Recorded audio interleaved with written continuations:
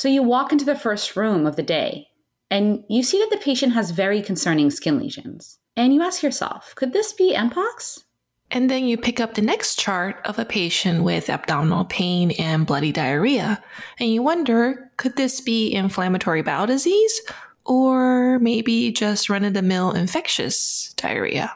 In this episode of Critical Decisions in Emergency Medicine, we will talk about managing Mpox, specifically how to diagnose it and how to treat it in high-risk patients. We will also address inflammatory bowel disease and diverticular disease, including complications as well as its management. With you is Dr. Danya Khoujah. I'm an emergency physician who works in Florida. And this is Dr. Wendy Chang, an emergency physician and neurointensivist in the Baltimore, Washington area. And this is the February episode of Critical Decisions in Emergency Medicine podcast.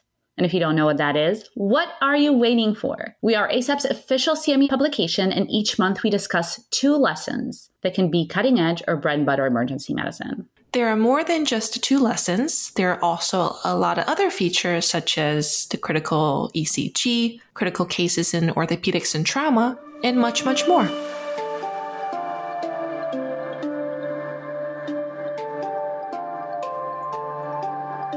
So starting with our first lesson today, Skin Deep, Managing Mpox.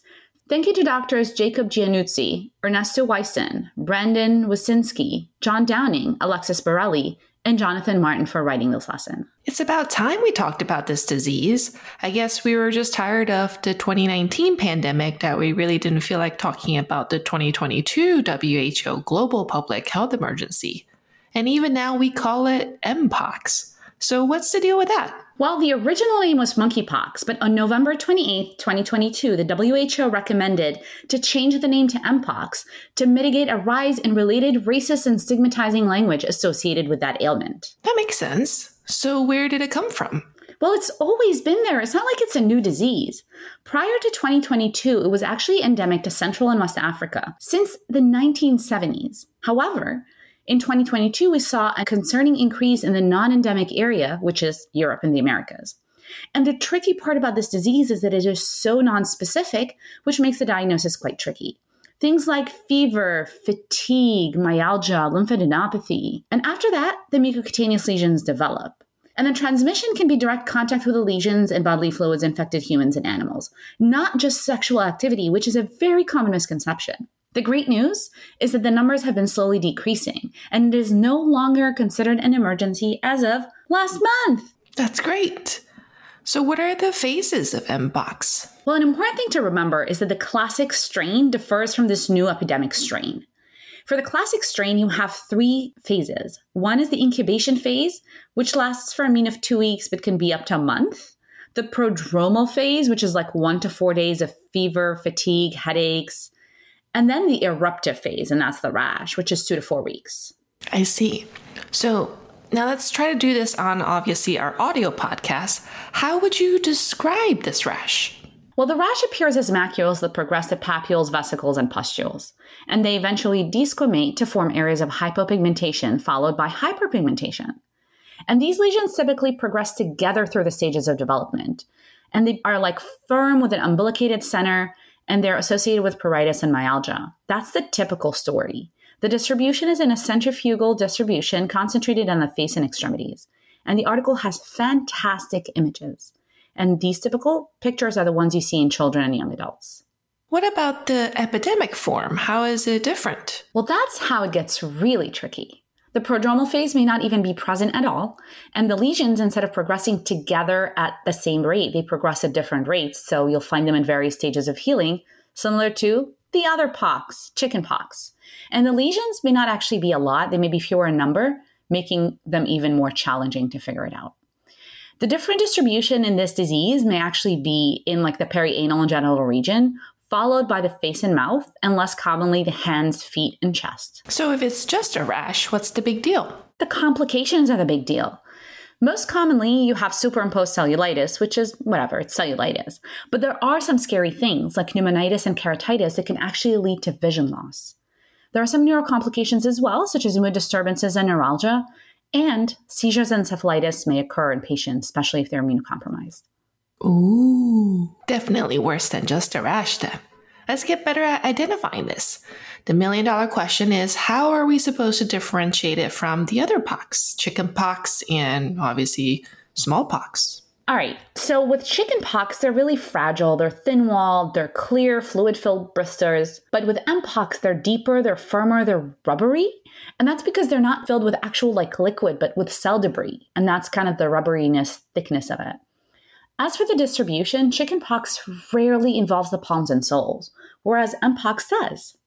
Finally, the timeline of the lesions. With chickenpox, they're usually healed in 5 to 7 days, and at most 14 days. With Mpox, it's a lot longer. The average is 14 to 28 days, and in those that are immunocompromised, it can actually be longer than that. Now, for the smallpox, that has thankfully been eradicated by 1980. The lesions themselves are actually not distinguishable, but in smallpox, they're more abrupt. Everything appears in 36 hours, and then nothing extra appears.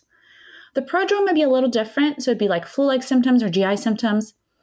And finally, which is, in my opinion, the most important differentiating feature, is that in Mpox, the eruption is really the final stage. There's nothing that happens afterwards. And then, if the complications, it's kind of the same timeline. But with smallpox, it can take 4 distinct clinical courses after that: ordinary, modified, malignant, or hemorrhagic. And that's why smallpox sucks. Agreed. Are there any other rashes that are commonly confused with Mpox?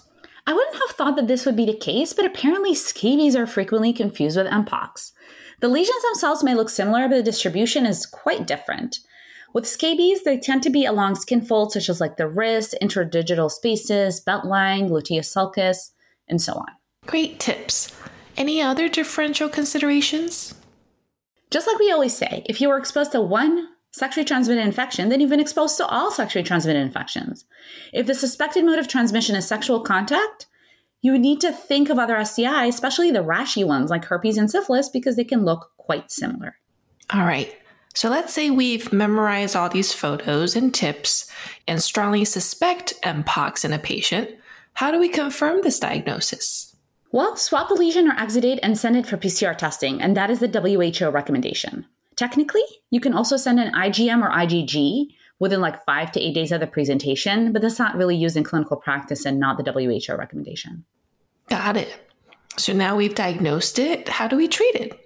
Well, there are several indications to start patients on antivirals. Severe disease or being at high risk for severe disease, involvement of sensitive anatomical sites such as the oropharynx, rectum, anus, eye, or CNS, a severely immunocompromised person, young age, especially if they're younger than 8, being pregnant or breastfeeding, and comorbidities of chronic skin diseases such as atopic dermatitis or psoriasis.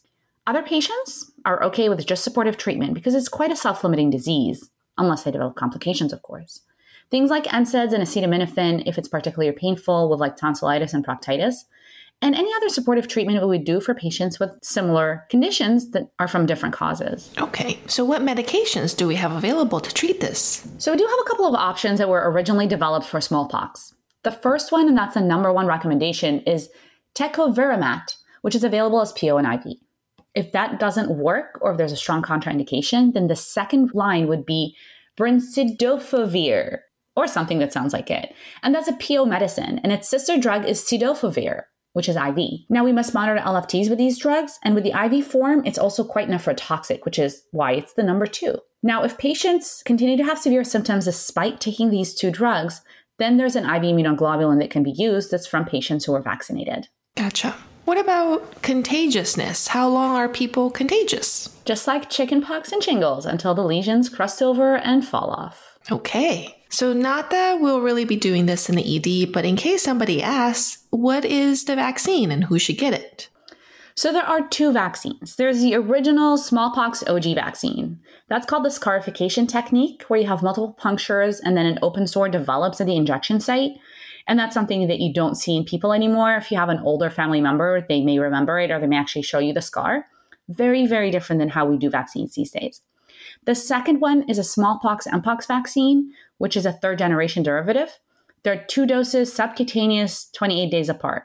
These vaccines are indicated in adults who are either considered high risk for severe disease or have high risk of exposure. So sex workers, military personnel, lab workers. The OG vaccine can also be used as post-exposure prophylaxis. There's a lot of nuances and differences between these two vaccines, and there's a great table in the article that details those differences for further information. Well, thank you, Danya, for taking us through this very informative article. I learned a lot. I think that a few take-home points that I would walk away from this is that while we think about Mpox with the recent epidemic, we still need to consider other poxes like chickenpox as well as smallpox, as well as other STIs with rash forms. And so some ways to help us differentiate that are the appearance of the rash, such as the fact that chickenpox is more fluid-filled, whereas Mpox is more firm, rubbery because they're filled with cellular debris, and the timeline of the rash. Like you mentioned, really the eruption of the rash is the last portion of the Mpox phases. In terms of diagnosis, if you're highly suspicious, you can swab the lesion or the exudate and send it for PCR testing. And then in terms of treatment, there are several antivirals, like you mentioned, tecovirimat is the number one recommendation as it's available in PO and IV. Other antivirals are also available, though they have hepato and renal toxicity that we have to watch out for. And in terms of other recommendations we should provide for our patients, telling them that they could be contagious until all the lesions are crusted over and fall off, and whether they should be considered for potential vaccinations based on high risk for the severe disease. Well, great summary of a great article. Now shifting gears to something completely different and quite scary. Our critical ECG this month is of somebody who comes in with chest pain at home, is chest pain free, and you look at their ECG and you're like, oh, they just have some T-wave inversions in the anterior leads. There's no ST elevation, there's no ST depression, there's no biggie, right? They're fine. They are not having symptoms. They're not ischemic. Well, we are wrong. Wellens syndrome is what we need to worry about. It is something that's caused by critical stenosis or lesion of the LAD, and 75% of people who have this finding are going to develop an anterior MI. And these changes are thought to represent reperfusion from that ischemia. So if you have type A, those are the biphasic T waves, and those come in early, and then after that, they turn into deeply inverted T waves, which is called type B, the more common form of Wellens. And these patients need to be cathed because if they stress test, they may actually die, which is unfavorable. Agreed. Not advised. So it's important to keep in mind that these patients are chest pain free and have negative troponin, so they're not having active ischemia. But like we mentioned, they certainly have risk for developing acute MI. The differential to also keep in mind are left ventricular hypertrophy, pulmonary embolism, hypertrophic cardiomyopathy, intracranial hemorrhage, and a right bundle branch block. The article has great images and more details on how to exactly diagnose it. So definitely take a look to make sure that that EKG does not get missed. So now to the LLSA Literature Review. We're reviewing the article by Long et al. That was published in the Journal of Emergency Medicine in 2021, which was entitled Oncologic Emergencies, Palliative Care in the Emergency Department Setting. In my opinion, this is a long overdue article because this is a topic that's close to my heart. Absolutely. End-of-life care really is aiming to provide quality care by maximizing comfort and alleviating distress while respecting patients' wishes to avoid aggressive, life-sustaining treatments. It is definitely an important and common part of healthcare, even in the emergency department. So in terms of first things that we can try and do, advanced directives and goals of care really should be confirmed for every patient we take care of. If it's not already documented, we should discuss it and develop end-of-life care plans with the patients and their healthcare proxies. And even when it is documented, there are times where we may still need to clarify what it really means for the patient in that specific setting and document it additionally in the medical record. Great plug for ensuring that we understand what patients want. How do we know we're at the end of life? I feel like this is something that when we see it, we know it, but there are some symptoms and signs we can watch out for. And so if the patient is developing anorexia, asthenia, which is the lack of energy, dry mouth, confusion, those symptoms suggest that there's really a short survival time left for the patient. In patients with advanced malignancies, maybe symptoms of dyspnea, tachycardia, and hypotension also are associated with being near the end of their life. Great tips. So let's talk about symptoms management at the end of life. What are common ones and how do we take care of them? Dyspnea is the most common symptom that really distresses the patient and their families, but can be really well managed by using opioids. And despite common belief, opioids do not hasten death when it's used in correct doses. And so this is talking about maybe 1 to 2 milligrams IV morphine, but really it depends, of course, on the patient's pre-existing opioid tolerance and such. This will decrease the sensation of breathlessness and anxiety. Benzos can also be used in select groups. Using oxygen for comfort doesn't really help. And then sometimes the patients can have, quote unquote, a death rattle or just really pooling of secretion in the airway causing that noisy breathing. And that can be treated with glycopyrrolate. All right. Well, how about pain? That can be common as well. Very true, especially in our patients with oncologic conditions. And pain definitely can be managed with opioids, but don't forget using non-opioid alternatives can also be considered, especially if you're dealing with nociceptive or bone-related pain. NSAIDs, acetaminophen, or low-dose intravenous ketamine are options. Gabapentin, anticonvulsants, and antidepressants can also be effective for neuropathic pain. Great summary of a great article. I would definitely go back to that article and look at all of those details if you haven't already. So for our critical cases in orthopedics and trauma this month, it's a case of ankle pain after this patient had a single vehicle motorcycle crash. So he tried to plant his foot on the ground to stabilize the motorcycle and then developed this severe pain. And when he presented to the ED, he had a closed deformity of his hind foot with medial foot displacement and skin tenting over the distal fibula. You had me at tenting because nothing should be tenting ever. So this is a case of subtalar dislocation, which is rare and is associated with a plantar flexed foot. Often, there are injuries to the malleoli, the fifth metatarsal, and the talus itself. Obviously, because of the high energy mechanism that's involved in causing the subtalar dislocation, we need to evaluate for all of those other injuries quite carefully. Now, the way we can actually reduce this dislocation is by, first of all, we need to reduce the tension on the gastrocnemius. And the way we do that is we flex the hip, flex the knee, and then we accentuate the deformity. And then, pop, we apply direct pressure on the talar head. I'm not sure if that's the sound it makes. If it does, that sounds very satisfying.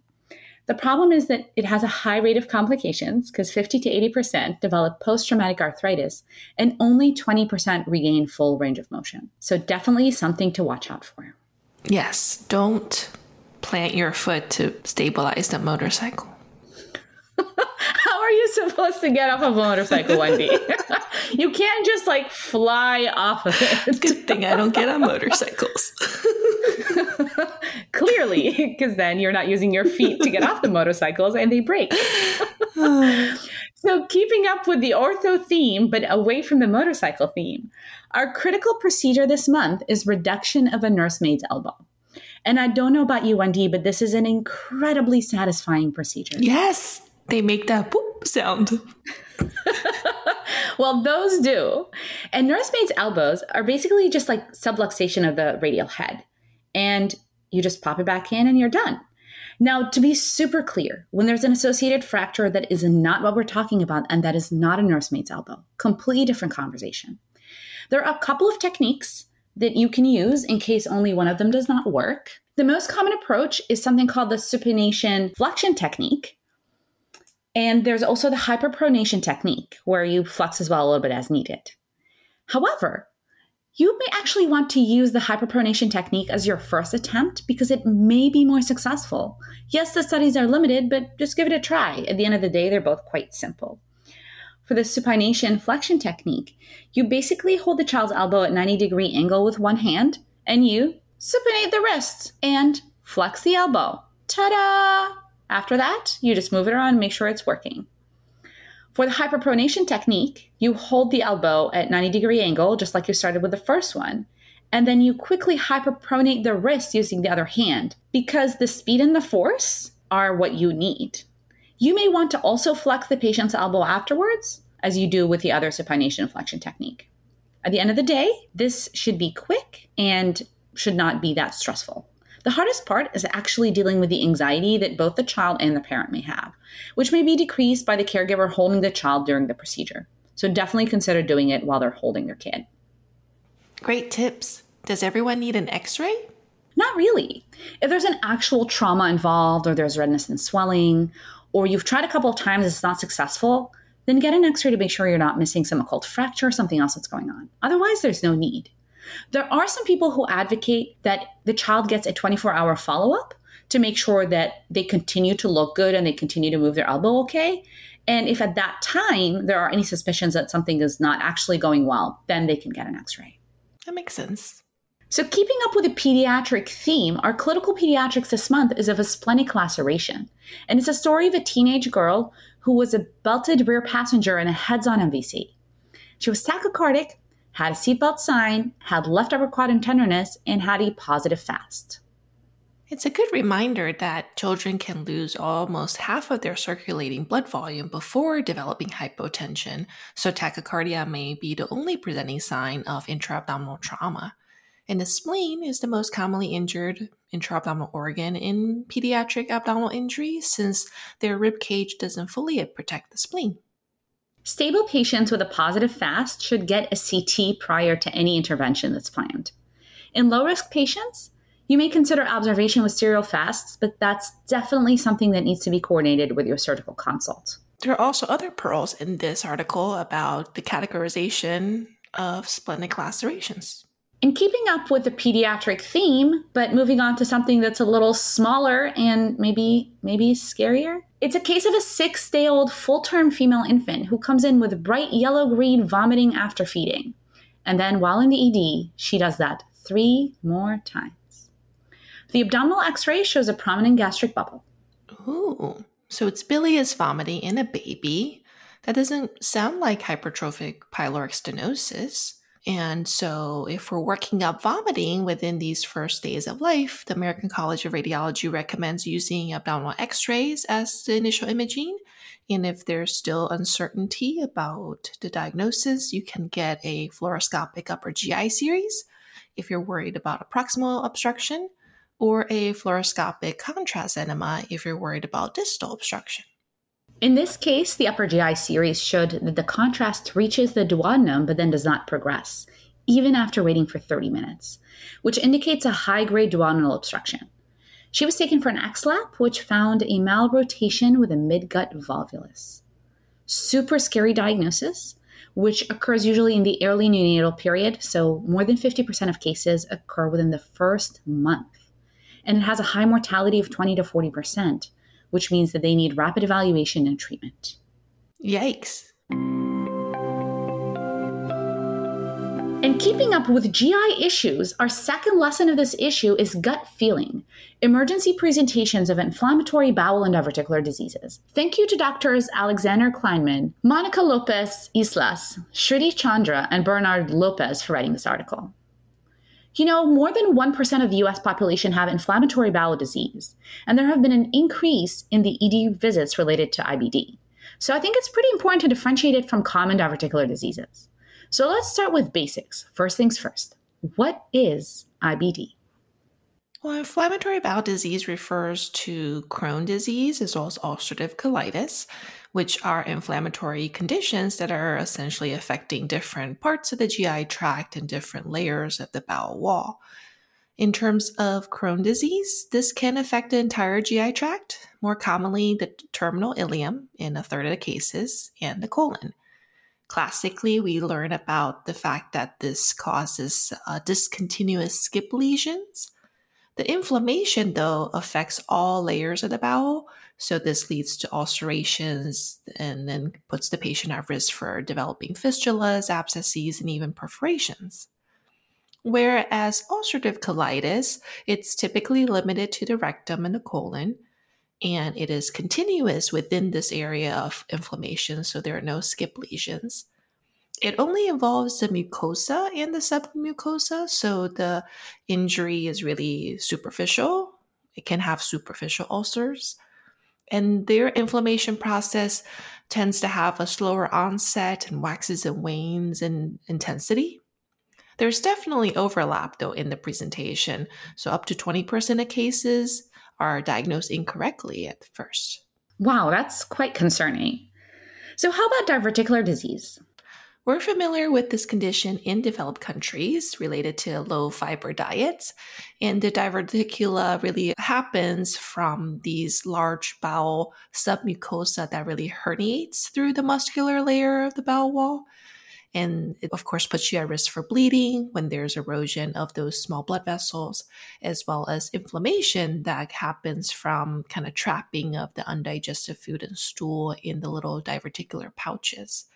In terms of the bleeding, it actually causes, a fourth of the cases of acute lower GI bleeds. And we definitely see this becoming more prevalent with our aging population too. Great reminder. So how do patients with inflammatory bowel disease present to the ED? They commonly come in with crampy abdominal pain and diarrhea, and the diarrhea is often bloody and can be mixed with mucus or pus. They can also have tenesmus and rectal urgency, and they can also present with systemic symptoms of malaise, fever, and weight loss. Now, it's important to remember that IBD actually can be associated with extraintestinal manifestations, and this is up to a quarter of cases. There's a great table in the article that outlines all of the extraintestinal manifestations. Essentially, this can affect the eyes, the kidney, the liver, the hematologic system, musculoskeletal, and skin. So common ocular complications we think about are episcleritis, scleritis, and uveitis. Episcleritis is just simply inflammation of the superficial scleral blood vessels, and so this is usually unilateral and pretty benign. But scleritis and uveitis can result in vision loss. So if a patient with IBD comes in with any sort of a painful red eye complaint, that requires urgent opto consult. Now, I learned that IBD is actually also associated with an increased risk for venous thromboembolic disease. There's one study that actually quoted more than 4 times more likely to develop DVT and PE and more than 15 times more likely during an active flare. So quite scary. Another disease process we have to pay attention to is biliary disease. So patients with ulcerative colitis have increased risk of developing primary sclerosing cholangitis. And so any IBD patient coming in, and if you find that they have an elevated ALK phos, you should be quite suspicious of them having some sort of biliary disease, whether it is primary sclerosing cholangitis, cholecystitis, or cholelithiasis. Another thing to pay attention to is, of course, a lot of patients with IBD are being treated with immunosuppression. And so these patients then would be at risk for opportunistic infections or even hepatotoxicity, nephrotoxicity, or pancreatitis simply related to those drugs. Wow, quite scary, not something we think of often. Any other complications that we need to be aware of? Toxic megacolon can also occur, and this is just simply from this inflammation of their colonic smooth muscle layer. And this generally happens after a few days of their symptoms. So obviously these patients can present with abdominal pain, fever, chills, diarrhea. But if they have obstipation, that's a pretty bad sign. On imaging, you can find that their transverse or ascending colon can be dilated greater than 6 centimeters, which is part of the diagnostic criteria. And there's a great table in the article too. Obviously, toxic megacolon can be quite serious with a high mortality. I mean, it's called toxic megacolon. Mega. Definitely sounds scary. I know, like super. So any management pearls for patients who are coming in with an IBD flare? A lot of it is supportive. If in terms of definitive treatment for the IBD itself, ideally you like to make this in conjunction with your GI consultants. And so there's grading that can be used to look at the severity of their symptoms based on, how much nausea, vomiting, diarrhea they're having, weight loss, vital signs, etc. Essentially, if you're dealing with a mild to moderate disease exacerbation, these patients may need corticosteroids, and oral corticosteroids may be sufficient. If you're dealing with severe disease that's unresponsive to oral corticosteroids, then they may need to be admitted for IV steroids. Now, if you're dealing with a patient with fulminant colitis, then you're really talking about needing GI and surgical consultations because some of these patients may actually need emergent colectomy. And as we mentioned, toxic megacolon can be a complication, and these are generally managed with bowel rest, fluid hydration, IV steroids, and broad-spectrum antibiotics. We do want to avoid opioids and anticholinergics in toxic megacolon since that can worsen to colonic dilation. And these patients may also need decompression with NG tubes and rectal tubes. Quite scary and a great pearl about avoiding anticholinergics because anticholinergics hide in everything. All right, let's move on to managing diverticular disease. How do we do that? Well, generally, when we're dealing with uncomplicated diverticulitis, traditionally we've always used oral antibiotics, but newer guidelines actually suggest that we should be more selective as antibiotics really has not been shown to shorten the disease duration or prevent recurrence.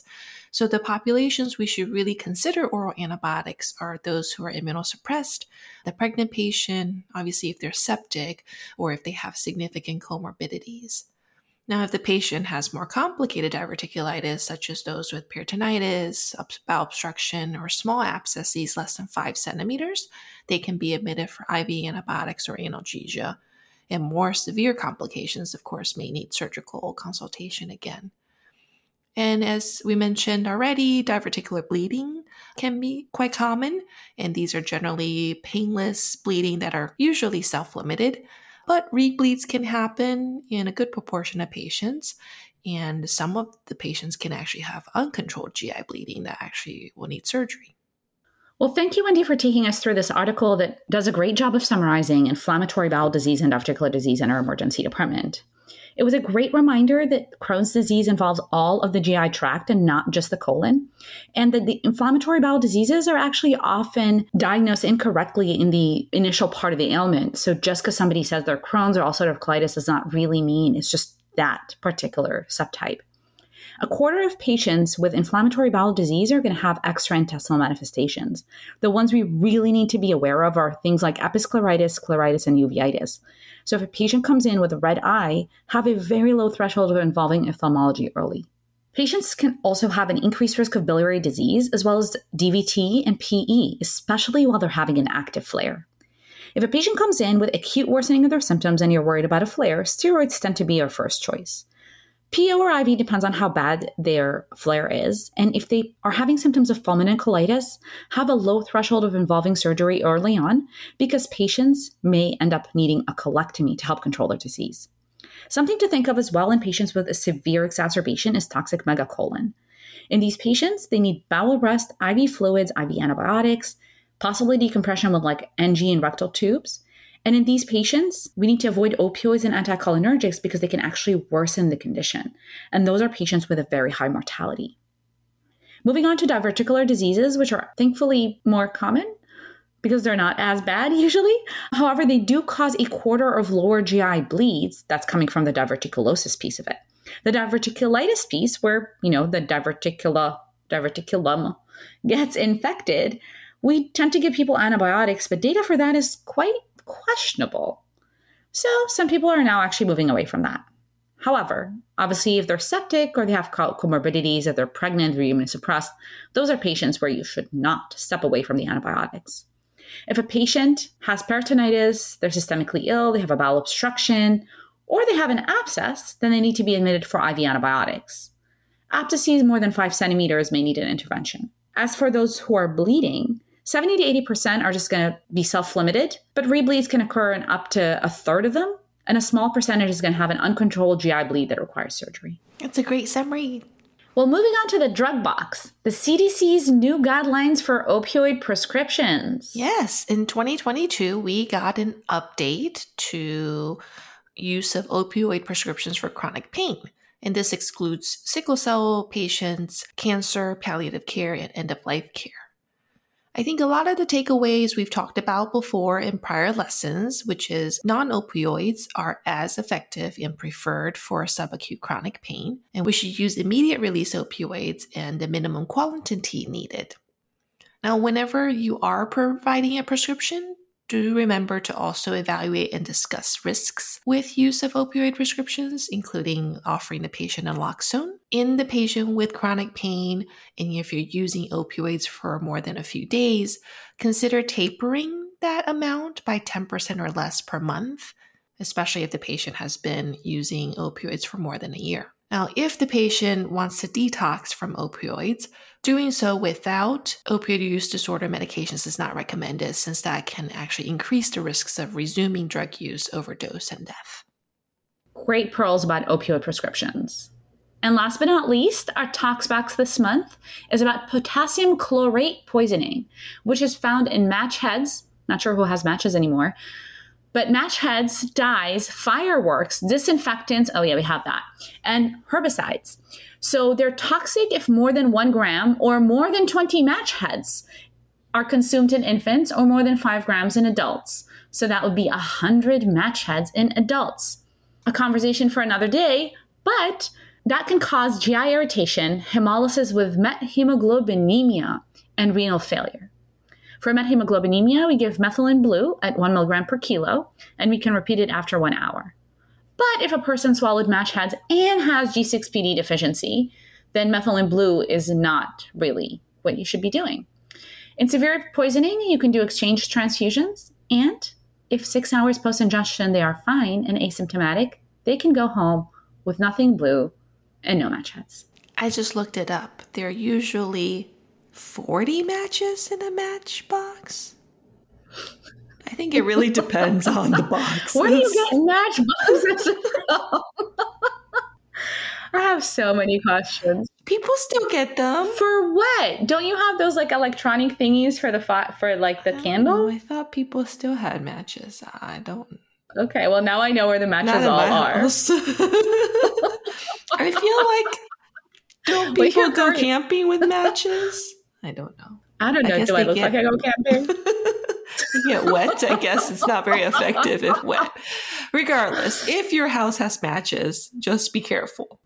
Well, thank you, Wendy, for going through this issue with me. I've learned a lot. Our dear listeners, we hope that you've had as much fun listening to us as we've had recording this. We hope that you find the Critical Decisions publication as well as our podcast always informative, often enlightening, and never boring. Share your thoughts, questions with us on our social media accounts. My Twitter handle is at Danya Khoujah. Mine is at EM_NCC. And my Instagram is at Dr. Danya Khoujah. And my Instagram is at Dr. Wendy Chang. Very creative.